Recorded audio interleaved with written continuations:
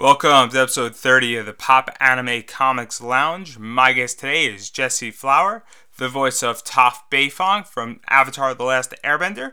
But before we dive into the interview, I'd like to remind everybody, please follow us on Twitter at Pop Anime Comics, as well as on our website, popanimecomics.com, for articles relating to anime, comics, and pop culture. So without further ado, let's dive right into this interview. Now, you've been acting for almost your entire life. How were you first introduced to acting? I kind of started singing when I was 3. Always kind of been into kind of music side of things, but one of my friends in elementary school did a commercial, and I just watched her commercial once and thought it was cool and thought I wanted to do it. So that's kind of what kickstarted it, but I always liked performing, but that was the thing that made me really want to start actively doing it. And what was your first acting job? I joined a community theater and did Oliver. I was just an orphan. And then my first commercial was a Barbie commercial, which was fun. And then when did you begin to move over to voice acting roles? I turned 8 or 9 because I started when I was 5.5 with theater and commercials. And because I started to look awkward, I went through an awkward growing phase. So my hair was kind of short and my teeth were falling out. I just looked funny. So my agent was like, maybe you should try voiceover. So I just started in with that. And my first voiceover gig was Finding Nemo, which was great. And it was me and 8 other kids, and we just all were the voices of the small turtles and the School of Fish. And then I auditioned for Avatar for season 1 when I was Meng, when I was 10, almost 11, I think. And then they had me come back in and audition for Toph when I was 12. And then I got it, and from there, things happened. And were you a fan of voiceover work, anime work, cartoons growing up? I didn't actually have TV. I didn't watch TV until I was 10 or 11, so I was kind of behind on everything. I wasn't really a fan per se, but not because I didn't like it, just because I really didn't know that it was there. So that was kind of interesting because a ton of people knew what the show was before I even went on it, and I had no clue. Absolutely no idea what I was working on, which I guess is kind of good and bad because I feel I went into a lot of auditions just unbiased, and I just gave my own version of it, which is what you're supposed to do. And if you already know what it's for, you kind of get skewed a little bit sometimes. So it probably worked out for the best, I guess. And you mentioned your first role was Finding Nemo. How did you get this role? My agent basically just put into the voiceover section of the agency, and that was just one of the first auditions that came through. So a lot of the time I was notified through email, or my mom was at that time because I was young, and I would just record in a small little script section at a recording studio, and then they would send in the voice sample to the casting director and whoever was listening, and then they would just contact you if they liked your voice and wanted to hear you again. I don't recall if there was a callback for that one or if they just cast straight from the audition, because it depends on each situation. And I just came into work after they told me what time and what place. And now you're also involved in Kronk's New Adventure as well as the Emperor's New School. How did those jobs and voiceover works come about? That was actually cool. I started copying the voice of Chaka when I just watched the original movie because it's such a high voice and it's really quirky and funny. And I think I was just talking to my agent about it, and I sent in a voice sample. And so then she sent that over to someone working on the project, which kind of got me an audition for it. It was just a pretty close fit because I'd been working on it for so long since I'd seen the first movie. And so then they ended up liking my audition for that as well. But I voiced interest for that one initially. I might have gotten the audition anyway, but I remember talking to my agent being like, I really love doing this voice. This is so cool. Anything high-pitched. And they're like, well, actually, they need someone else. So, because the girl who had done it before got too old. Her voice started to kind of lower. So they needed someone who had the high voice again. And what were the challenges of replacing somebody who did the voice previously? Just making sure that I stayed true to the small little inflection of the original sound. Over time, it got harder because I also started to age. So somewhere possibly around 2/3 of the way through the series, they had to get someone else because my voice also just kind of dipped out of range and I started being too low. But it's difficult keeping it as high as it is without it sounding like an authentic voice. So I guess that was the struggle. And now let's talk about Avatar: The Last Airbender. Sounds good. How did you discover the show? by booking it. And then I just started following along with the scripts because I still, when I first started recording, didn't really have television available to me. So I didn't really start watching until 14, which was a bit after I recorded a chunk of season 2. I have all the DVDs. It was just interesting because people are like, oh, did you like watch them as they came out? And I was like, no. I watched them when I was recording them and I read the scripts. So I like knew what was happening, but I didn't like see everything on TV. But yeah, I found out by being in it and then like slowly discovered this like huge following. And I was like, wow, this is insane. Like, this is so cool. And you initially started on this show as the character Ming. How did you get booked for that role? That was just another regular audition. So the way it works is basically we just get notified of an audition depending. Our agent sends out emails with projects that he thinks like would be good for their client. And that just happens ideally if you work a lot, like a daily basis. You get a good 5 or 6 auditions a week and you kind of record and then send them back and it's just rolling. And so the agent gets like a huge chunk of projects from different people, different casting directors. And that was just one of them kind of in the mix. And they happened to like my voice and have me in for a callback. And they just thought it fit the character. And while you were the voice of Ming, was there any discussion about you being the voice of Toph? Not at all. Supposedly, I found out afterwards when they were discussing, because Toph was originally supposed to be a man, when they decided to make her a young girl, my name came up in conversation, apparently, and they're like, we should have her back. Like, we loved working with her. She was fantastic. Maybe we should have her try and be this character. And so then they apparently specifically requested that I audition for Toph, but I had no idea about this while I was Meng, or even when I got the audition.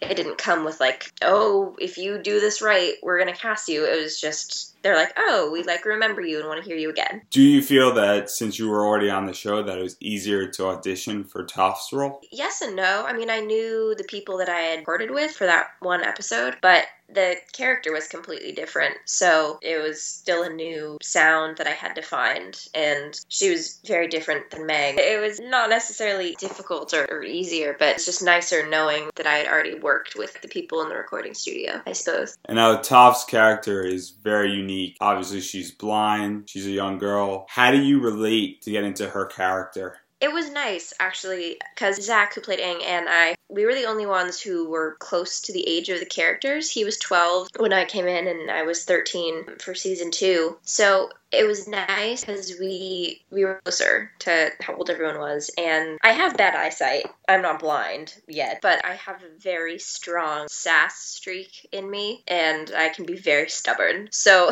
as far as characteristics go, Toph is probably an accurate character who I would play. Like, if I were to be in the show, she's probably the character I'd be.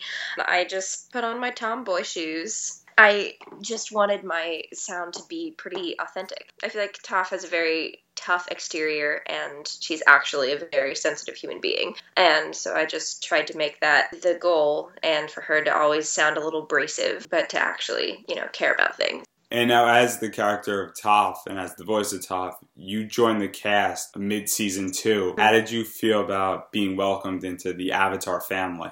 Oh, they were so nice. Oh my gosh. It was absolutely incredible. As I was saying, I was so intimidated because everyone else was over 18. Like, they were all much older, had been doing this for already a season and a few episodes. And I was like, oh my gosh, okay, I have to get good really quick. But everyone was just absolutely amazing. And Nickelodeon is great. We recorded in Nickelodeon Studios in Burbank, California. And one of my favorite things was that sometimes they had a popcorn machine running in the kitchen area. So I'd always love to run and get a little bag of popcorn and then run into the studio. That was fun. Everyone was really, really sweet. The recording director and sometimes the creators would sit in the room. Mike Bryan would sit in the couch, just kind of watch whoever was recording that day. It was very much like a family. And it became so very easily. By the second and third episode, I was completely comfortable. And how much creative freedom did you have in your expression of Toph?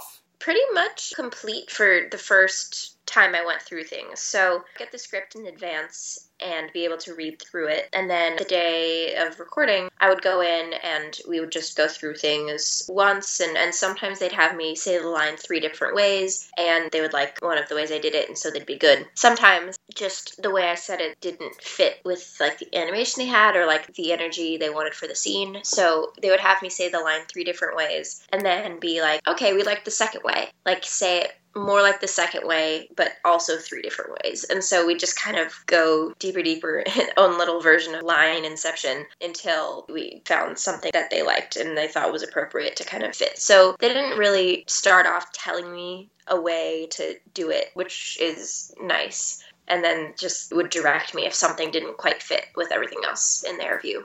How do you feel that your chemistry with Sokka and Kotaro was? Not to stereotype everyone, but I feel like you kind of have the clueless leader who really needs his friends. You have the dope there for comedic relief. You kind of have the mom, and then you kind of have like the rough and tumble like attitude. I feel like that's how we all balance each other out. I think it was nice kind of having 2 male voices and 2 female voices, and then for both of those, one being kind of higher and then one being lower and rougher. I just think it was perfect. I think voice casting is such a delicate thing. I'm actually kind of surprised that people only need like an audition and a callback to really find someone they want, because you're relying on one person to just carry a chemistry through however many seasons, something decides to run. Someone's voice could change, or someone could get older all of a sudden, or just start not sounding like the same way they did. I'm just so happy that they chose me, but I think it was perfect because every time I hear all 4 of us, we just sound like a group of friends that all kind of gel together.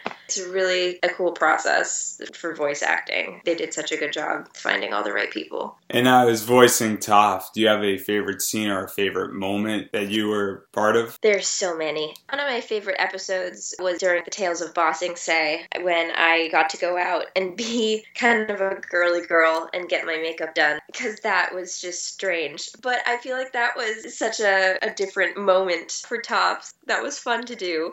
Also, probably one of her more vulnerable moments, because that was kind of the only episode that she didn't address her own blindness. Other girls did who were being mean. And so that was just a sad moment for Toph when you got to see her unable to really defend herself, because she's fine when she's with guys. So that was probably one of my favorite episodes. Anytime that I was training Aang also was great, just because I got to pick on him nonstop and make bending sound effects, which it was nice. Sometimes I would make a certain grunt that I thought was appropriate for a certain earth-bending move, and they'd be like, try it again. So I'd just end up grunting like different ways for like a minute and a half until they're like, there it is. That's how you grunt. I was like, okay. So those were fun scenes to record. And as the series progressed, do you feel that you had a mature Toph's voice? Yeah, definitely. Well, everyone got a little older. The nice thing about Avatar is that it wasn't supposed to stay in one time period. I think that was kind of one of the difficult things about doing Promise New School, is that it was all supposed to kind of just stay the same time. No one really aged. With Avatar, everyone was aging from day one. So it was nice because everyone got a little bit older sounding, and that was supposed to happen. So it was a pretty natural transition. And then you were also in 2 video games as the voice of Toph. Was this voice acting different than the show? A little bit, mainly just because the writing was different, obviously. They were just kind of random throw-in lines to support the game and didn't necessarily have an intention that related to the whole script. So I think they were just more disconnected. They were a bit more abrasive and just kind of statements rather than kind of an inclusive script. So, I mean, it was still the same voice, but it was just a very different kind of feeling. It was also recorded in a different studio, so that felt different as well. And now, after your role as Toph on Avatar, you appeared in random cartoons, and That's What I Am. How did these roles differ from Toph? Each thing is something different. I feel like if the creators have done, a really good job in creating just an original concept and really specific characters, it makes it easier for voice actors to kind of grasp onto something unique. And so for random cartoons, that was so fun. I'm so sad that didn't really take off and do more, but I have such a difficult time explaining how I come up with a sound, because it's not something I like actively think about. It's not like I lay out a template and write down all these different character traits and then just like try to analyze it too much. I just toss around different voices and different sounds until, while I'm like looking at a character description or a little sketch or something, because a lot of the times it comes with a little character rough sketch, until something I personally feel just fits. And I'm like, oh, okay, that kind of starting to sound more like my character. What if I make her a bit more aggressive, or what if I make her a bit more softer and like a shyer friend? And just, I kind of play it until I just hear something I like come out of my mouth. And then I just record that and send it in. Eventually, you returned to the Avatar universe in Nickelodeon's MLB as Toph. What was it like to return to this character again? It was good, I guess. It's always nice coming back to work on something related to Avatar. It's something I'll never get sick of, aside from working on it, but just day-to-day questions and meeting people. They're like, wow, you must be so sick of it at this point. But not at all. And anytime there's a chance to work on it or go to another, Comic-Con type situation, I'm always just so thrilled to like revisit. It's like coming back home a little bit, because I worked on it for 2.5, 3 years. So it's always nice like coming back to just a similar kind of family and my character. And in 2014, you had the opportunity to work on Korra. That was like weird for you? That was pretty trippy, not gonna lie. It was a little strange, but I was in the middle of my senior year when they called and asked about what I sounded like, because they're like, well, there's this one moment in one of the episodes we have coming up, and we just want to see what your voice sounds like when you say these lines of my own daughter, which was interesting, and see. And I was like, okay, sure. So I recorded the lines, sent it in. Great, you sound wonderful. Like, please come in. We'd love to see you. So I came in, 4 years later. I was just like, well, hello, everyone. It was so funny. It was a moment where we all just were like, hi, I haven't seen you in so long. This is so exciting. Just caught up, and I was about to go off to college and just telling them what else I had worked on and what I was planning on working on in the future. And it was just a lovely little moment of reunion with everyone in the booth. And then, I recorded my couple little lines and felt strange for a second, but my character had aged so much. It was just so interesting. And then it was definitely when she came back later as very wise old woman. It was great. It was trippy for a little bit, just playing someone who was supposed to be my own spawn. But outside of Avatar, you also worked in commercials. As we mentioned, you worked in the Barbie commercial, you worked in a Mitsubishi commercial, McDonald's, In-N-Out Burger, just recently a Chrysler commercial. How do you go get booked for commercial jobs? I mean, it kind of, in my opinion, is a gradient of difficulty. As far as, for me personally, commercials, I would get notified and the auditions would be held at a location somewhere in LA. And so my mom would drive me, because I couldn't drive yet for most of them, and just bring headshots, sign in, kind of wait. Normally, the audition would only have maybe 2 to 4 lines. It'd be very short, and then you'd just get called back or not if they liked your energy. And they would normally be like filming with a couple of people in the room. TV things are kind of all over the place, like live TV for like Disney shows and stuff like that. And you never know. It could be one person in a room with like camera, or it could be like a whole little mini board. And then the script gets like a bit more involved and you do like a couple pages. And then for films, then it's more intense. But commercials were nice because a lot of that's about energy. So I had a ton of energy as a kid. I normally had fun with those because it involved just being a bit off the wall with excitement and bubbly attitude. And now, having done both voice acting and commercial work, what advice do you have for people who want to get into acting, either in voice acting or commercial work or cartoon shows? It's such a different ballgame now that I'm older. It's such a different industry. Voice acting in general was just kind of getting developed and becoming more of a prominent area of the industry when I was getting into it. And getting into it as an adult and not a youth is different as well. But I think just the best way is to play with your voice. Like, not be afraid to like make weird sounds. D. Baker on Avatar, that was like his advice to me, because I was like, you literally make every animal sound and every extra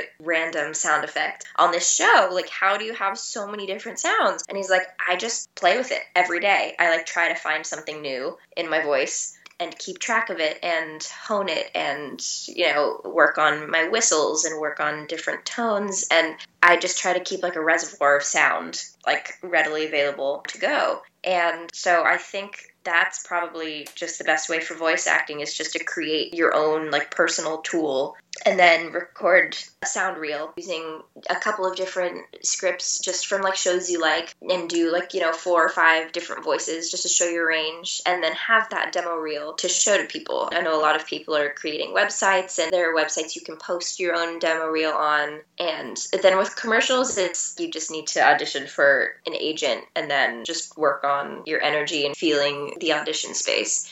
Commercials, it's not as easy to like record samples. And then finally, do you have anything you would like to promote? Facebook, Twitter, website, convention appearances? The Facebook page is kind of the easiest way, I guess, to see what I'm up to. I try to get updated. I'm not doing anything very exciting right now. I'm a theater studies major at Yale University, and I'm a junior, so I'm like just going a little crazy. That's the thing I keep updated, and there's some links on there. I did start a Tumblr like last year, just because I like Tumblr, but that's just me. And I have my email address on there, but normally people just message me through my Facebook page. I'm not doing anything too exciting right now, which sounds boring, on shows, and I'm kind of working on the New York industry rather than the LA industry at this point in my life, figuring out musical theater and stuff. So that's what I'm up to. But if anything exciting happens, I'll be putting it on the Facebook page. And what is your Facebook page where people can find you? If you just look up Jessie Flower, my profile picture is just of Toph right now. And the cover photo is 4 different elements. Thank you so much for listening to this week's podcast. And as always, subscribe to this podcast so it finds you and you don't find it. And please follow us on Twitter at PopAnimeComics, as well as our website, popanimecomics.com. Till next week, everybody, have a wonderful week.